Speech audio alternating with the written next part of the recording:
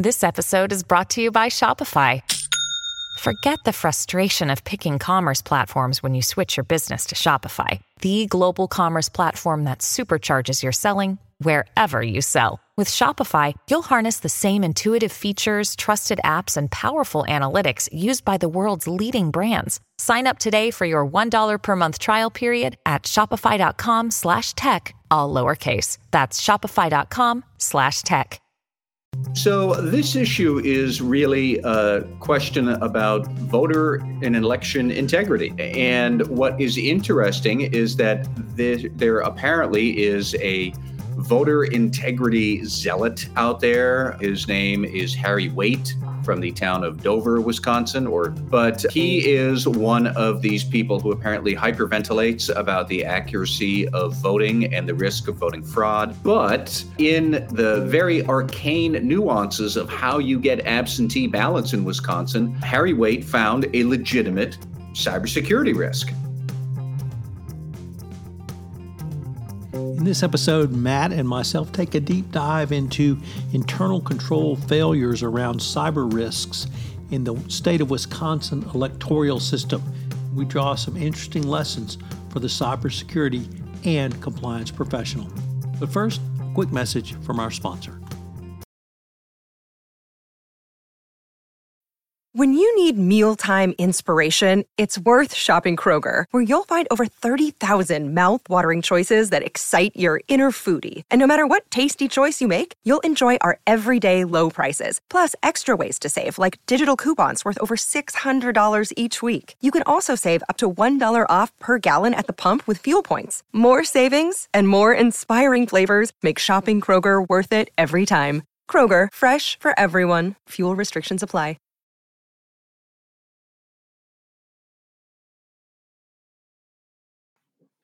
Hello, everyone. This is Tom Fox back again with Matt Kelly for another episode of Compliance Into the Weeds.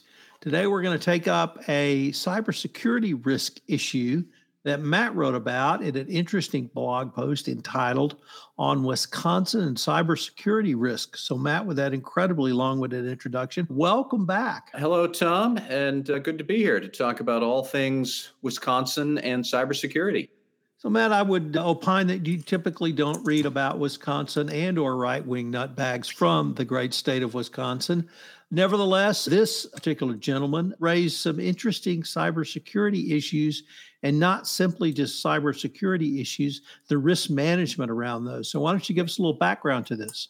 So this issue is really a question about voter and election integrity. And what is interesting is that there apparently is a voter integrity zealot out there. His name is Harry Waite from the town of Dover, Wisconsin, or city of Wisconsin. I don't know Dover. But he is one of these people who apparently hyperventilates about the accuracy of voting and the risk of voting fraud. Never mind that vote fraud is not a real thing, but in the very arcane nuances of how you get absentee ballots in Wisconsin, Harry Waite found a legitimate cybersecurity risk. It is obscure and specific to one voter at a time, but a risk is a risk. What he found was that when a voter in Wisconsin logs on to the state's online election portal to request an absentee ballot, all that person needs to do is enter their name and their date of birth. And then the state election board will send you an absentee ballot to the address of your choice, in case you might temporarily be at some other location, not your address of record with the state. So Mr. Waite, the voter fraud conspiracy nut, as far as I can tell, he conducted an experiment where he logged on to the election portal and then he entered the name of two well-known Wisconsin politicians. One was Robin DeVos, who is a Republican and the Speaker of Wisconsin's State Assembly. And the other was Corey Mason, who is a Democrat and the mayor of Racine, Wisconsin. And I do know Racine. I once drove through there back in the 90s. Lovely town, right on Lake Michigan. But anyways, Harry Waite logs on and essentially requests absentee ballots for Mr. DeVos and Mr. Mason to be sent to Harry Waite's home address. And then he recorded all of this and posted it on Twitter and social media, and then proudly declared that therefore Wisconsin's system of managing absentee ballots must be faulty. It has created great consternation among election officials in Wisconsin. I think they don't quite know what to do about this because their primary is on August 9th. We don't know much more about the political ramifications of this, but credit where credit is due. Even a crazy broken clock is right at least twice a day. And Harry Waite found a legitimate cybersecurity issue in the absentee voting system used by the state of Wisconsin. And the reason this is such a fascinating example of risk assessment is because I was looking at this, and I think a lot of IT auditors would also look at that system I described where you just log on and you need the name and the date of birth. And my first thought was, wouldn't this be something where you need multi-factor authentication? And we've all done that, even if you don't know the term MFA, but you try to log on and the computer system says, we're going to send you a one-time code to your cell phone, and enter the one-time code and then enter your password and then we get in. It's a very common technique, and it would, I think, greatly resolve a lot of the issue for that Harry Waite had discovered. But that's the whole point here, Tom. Is this a fascinating example of what cybersecurity risks are, how you would assess them? Are they severe risks? Are they small risks? Are they pervasive but simple? And all of it could probably have been solved if the IT system had been designed with better internal controls, and they weren't. And so here we are. But that's not really the point that I got out of your blog post, Matt. I thought you took it a step further because you said, yes, they could have been designed with better internal controls. They weren't. But now let's take a look at what is the risk here, and then let's consider the risk and go back and, of course, remediate, but use that same analysis on the front end that you just said, which are put the internal controls in. So why don't you maybe spend a little time talking to us about risk and the assessment of specific risk for the failure of this cyber risk? It's interesting. You could think about risks, and let's stick with election integrity. You can think about that in a couple of different ways. You could have a risk that is pervasive and widespread, such as anybody could log on to the online portal and then steal a absentee ballot or 2 or 3 or maybe 10. So it's a pervasive risk, but I wouldn't say it's a severe risk because nobody is going to use that technique to steal 40,000 absentee ballots. You would need to do it all over the state of Wisconsin. You'd need to do it over the course of many weeks to avoid suspicion. And why would you do that? Because there are easier ways to tip an election if you were an adverse threat actor out there who wanted to do that. When Russia wanted to sway the outcome of elections, they didn't bother with that in 2016. They just flooded social media with pro-Trump ads or anti-Hillary ads, and they figured that was easier to do. It's cheaper to do. Wasn't at the time clear whether or not that would or wouldn't be illegal to do, and you could just put it out there and see what happens. And of course, they did that to great effect because for the first time in, I think it was 30 years or so, Wisconsin did flip from a Democratic state to Republican state when Donald Trump, and that was what Russia wanted to see happen. So that was a very different sort of tactic for risk of swaying the wrong way. Or second way that you could maybe try to sway an election would be not to steal ballots one at a time, but hack into the system that tabulates the votes. And then you would change the vote totals, say at the central hub in, I don't know, in the state board of elections or something like that, however they run it in Wisconsin. But rather than skim off the top all over the place for weeks on end, ballot by ballot, just hack into the central database the night of the elections and change the totals. Now, that's a very specific risk. It isn't pervasive. You have to hit one target at one time. It's also going to be very difficult to do because those systems are well protected. They're not perfect. There are attacks against these systems. There were attacks and probes by Russia and China, supposedly in 2020 and probably in 2016. I wouldn't be surprised if they're probing again. But that's going to be very hard to do. So if a threat actor wanted to change an election that way, they could either try broad, mile-wide, inch-deep tactic of stealing absentee ballots. Is that really going to be effective if you're the attacker? Or you could try this very specific, deep, difficult attack that if you succeed, you've succeeded.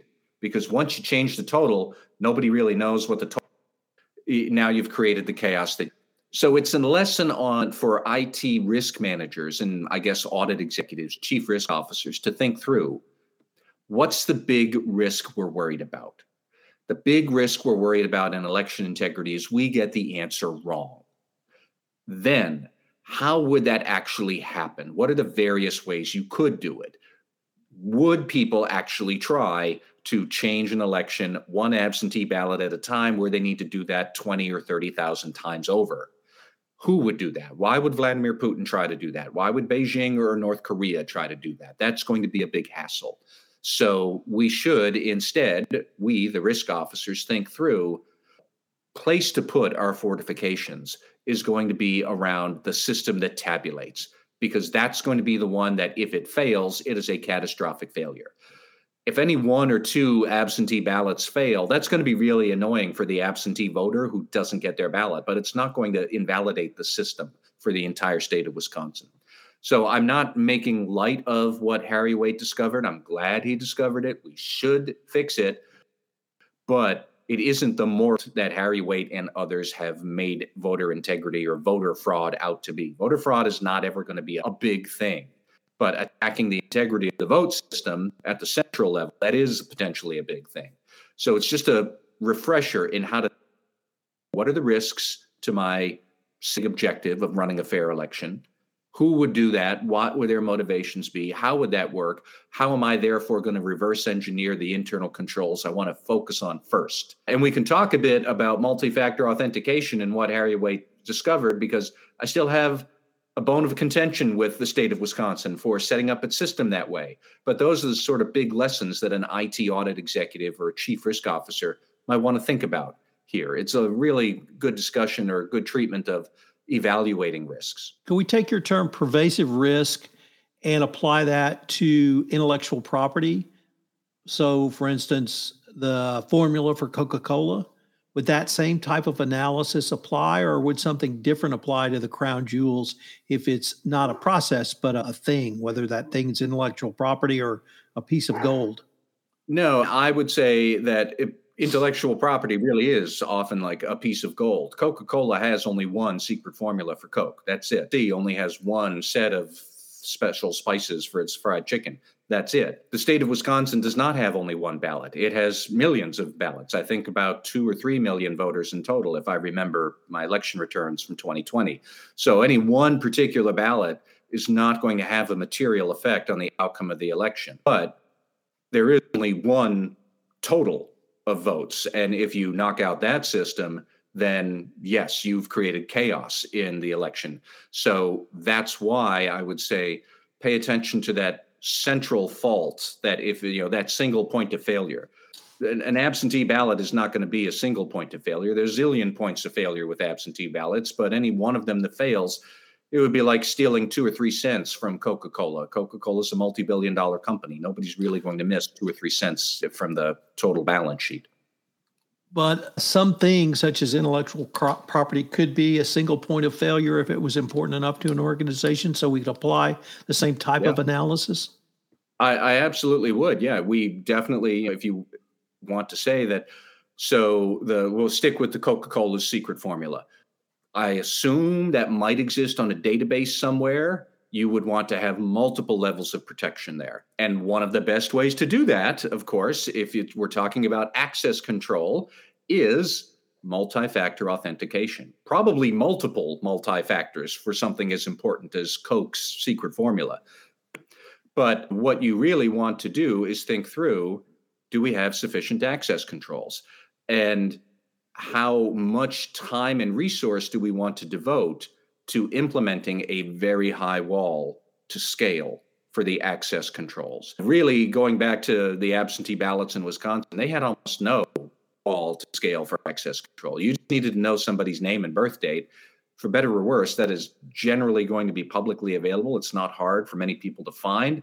If you want to search on the dark web, you could probably find that kind of personal data on anybody. A lot of people might post it on their Facebook page or on their LinkedIn profile. How would you scale up the level of access control for absentee ballots?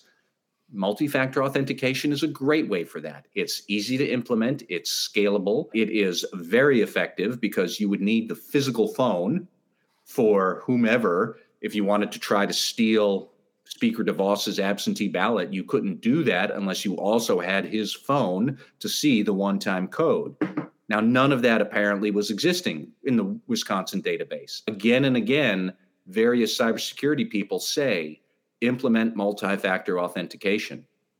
And if I can get on my soapbox for a minute, CISA, the big regulator for cybersecurity in the United States, they have published multiple bulletins saying for any critical infrastructure, like voting integrity, like voting systems, you should have multi-factor authentication for any person trying to log into the database from outside the corporate network, which would be anybody trying to log into the state's portal to get an absentee ballot.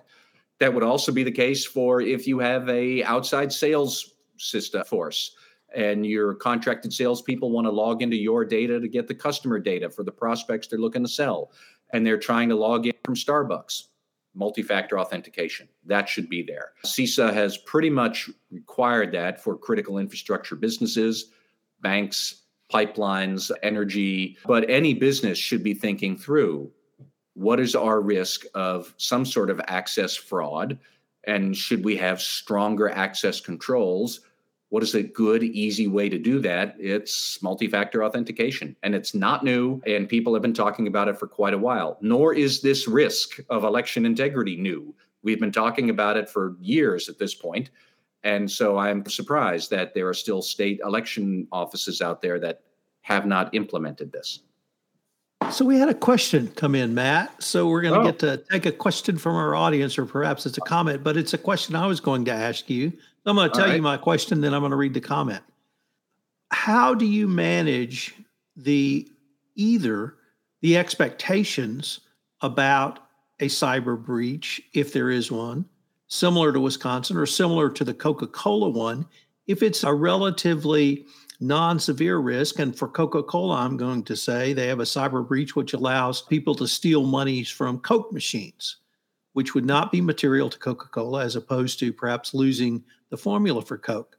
Now, Mike Ward has phrased it much more articulately, so I'm going to read his post.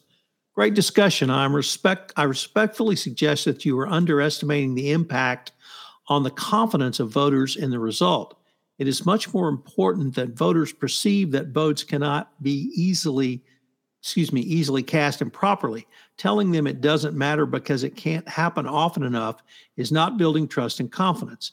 This is different from other risk scenarios, or at a minimum, should you redefine the hazard to be lost confidence in the integrity of the outcome and not simply the actual shifting of the outcome. And I guess the question would be at the end, do we need to have a discussion about either redefining the outcome or trying to manage the expectations or outflow from the outcome? I think Mike actually raises a good and fair and insightful point, is that the real threat that Harry Waite discovered isn't so much a material chance that the election is going to be gone wrong, but it's a slow, moldy eating of the control environment here, which in audit parlance, but really it's about people losing faith in the ability of their votes to count.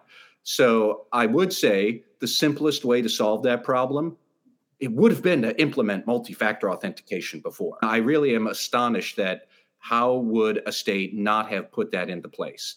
But that is a simple way to do it, because MFA cracks down on these sort of identity frauds dramatically.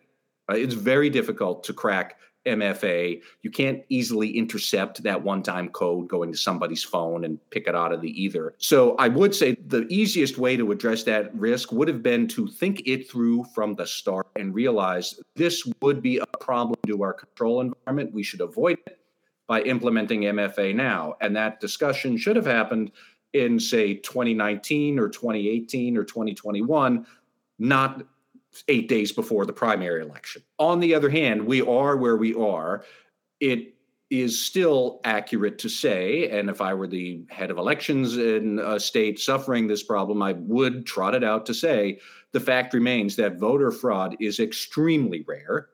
Most people who do it are doing it to prove a point, much like Harry Waite. I know that it's impolitic to point out that mostly it's Donald Trump supporters who are saying voter fraud is rampant, and most voter fraud is actually, so far that we've seen in the news, been committed by Trump supporters who are convinced it's so rampant, I should do it too, so I'm going to vote for Trump twice, or I'm going to steal my mother-in-law's ballot or something. All of that has to be called out constantly and reminded that we do this piecemeal. Harry Waite did this. I think he attempted to get a total of 12 absentee ballots, 10 of them with the permission of the others, who I think were also voter fraud conspiracy activists. The only two that he did without their knowledge were DeVos and Mayor Mason.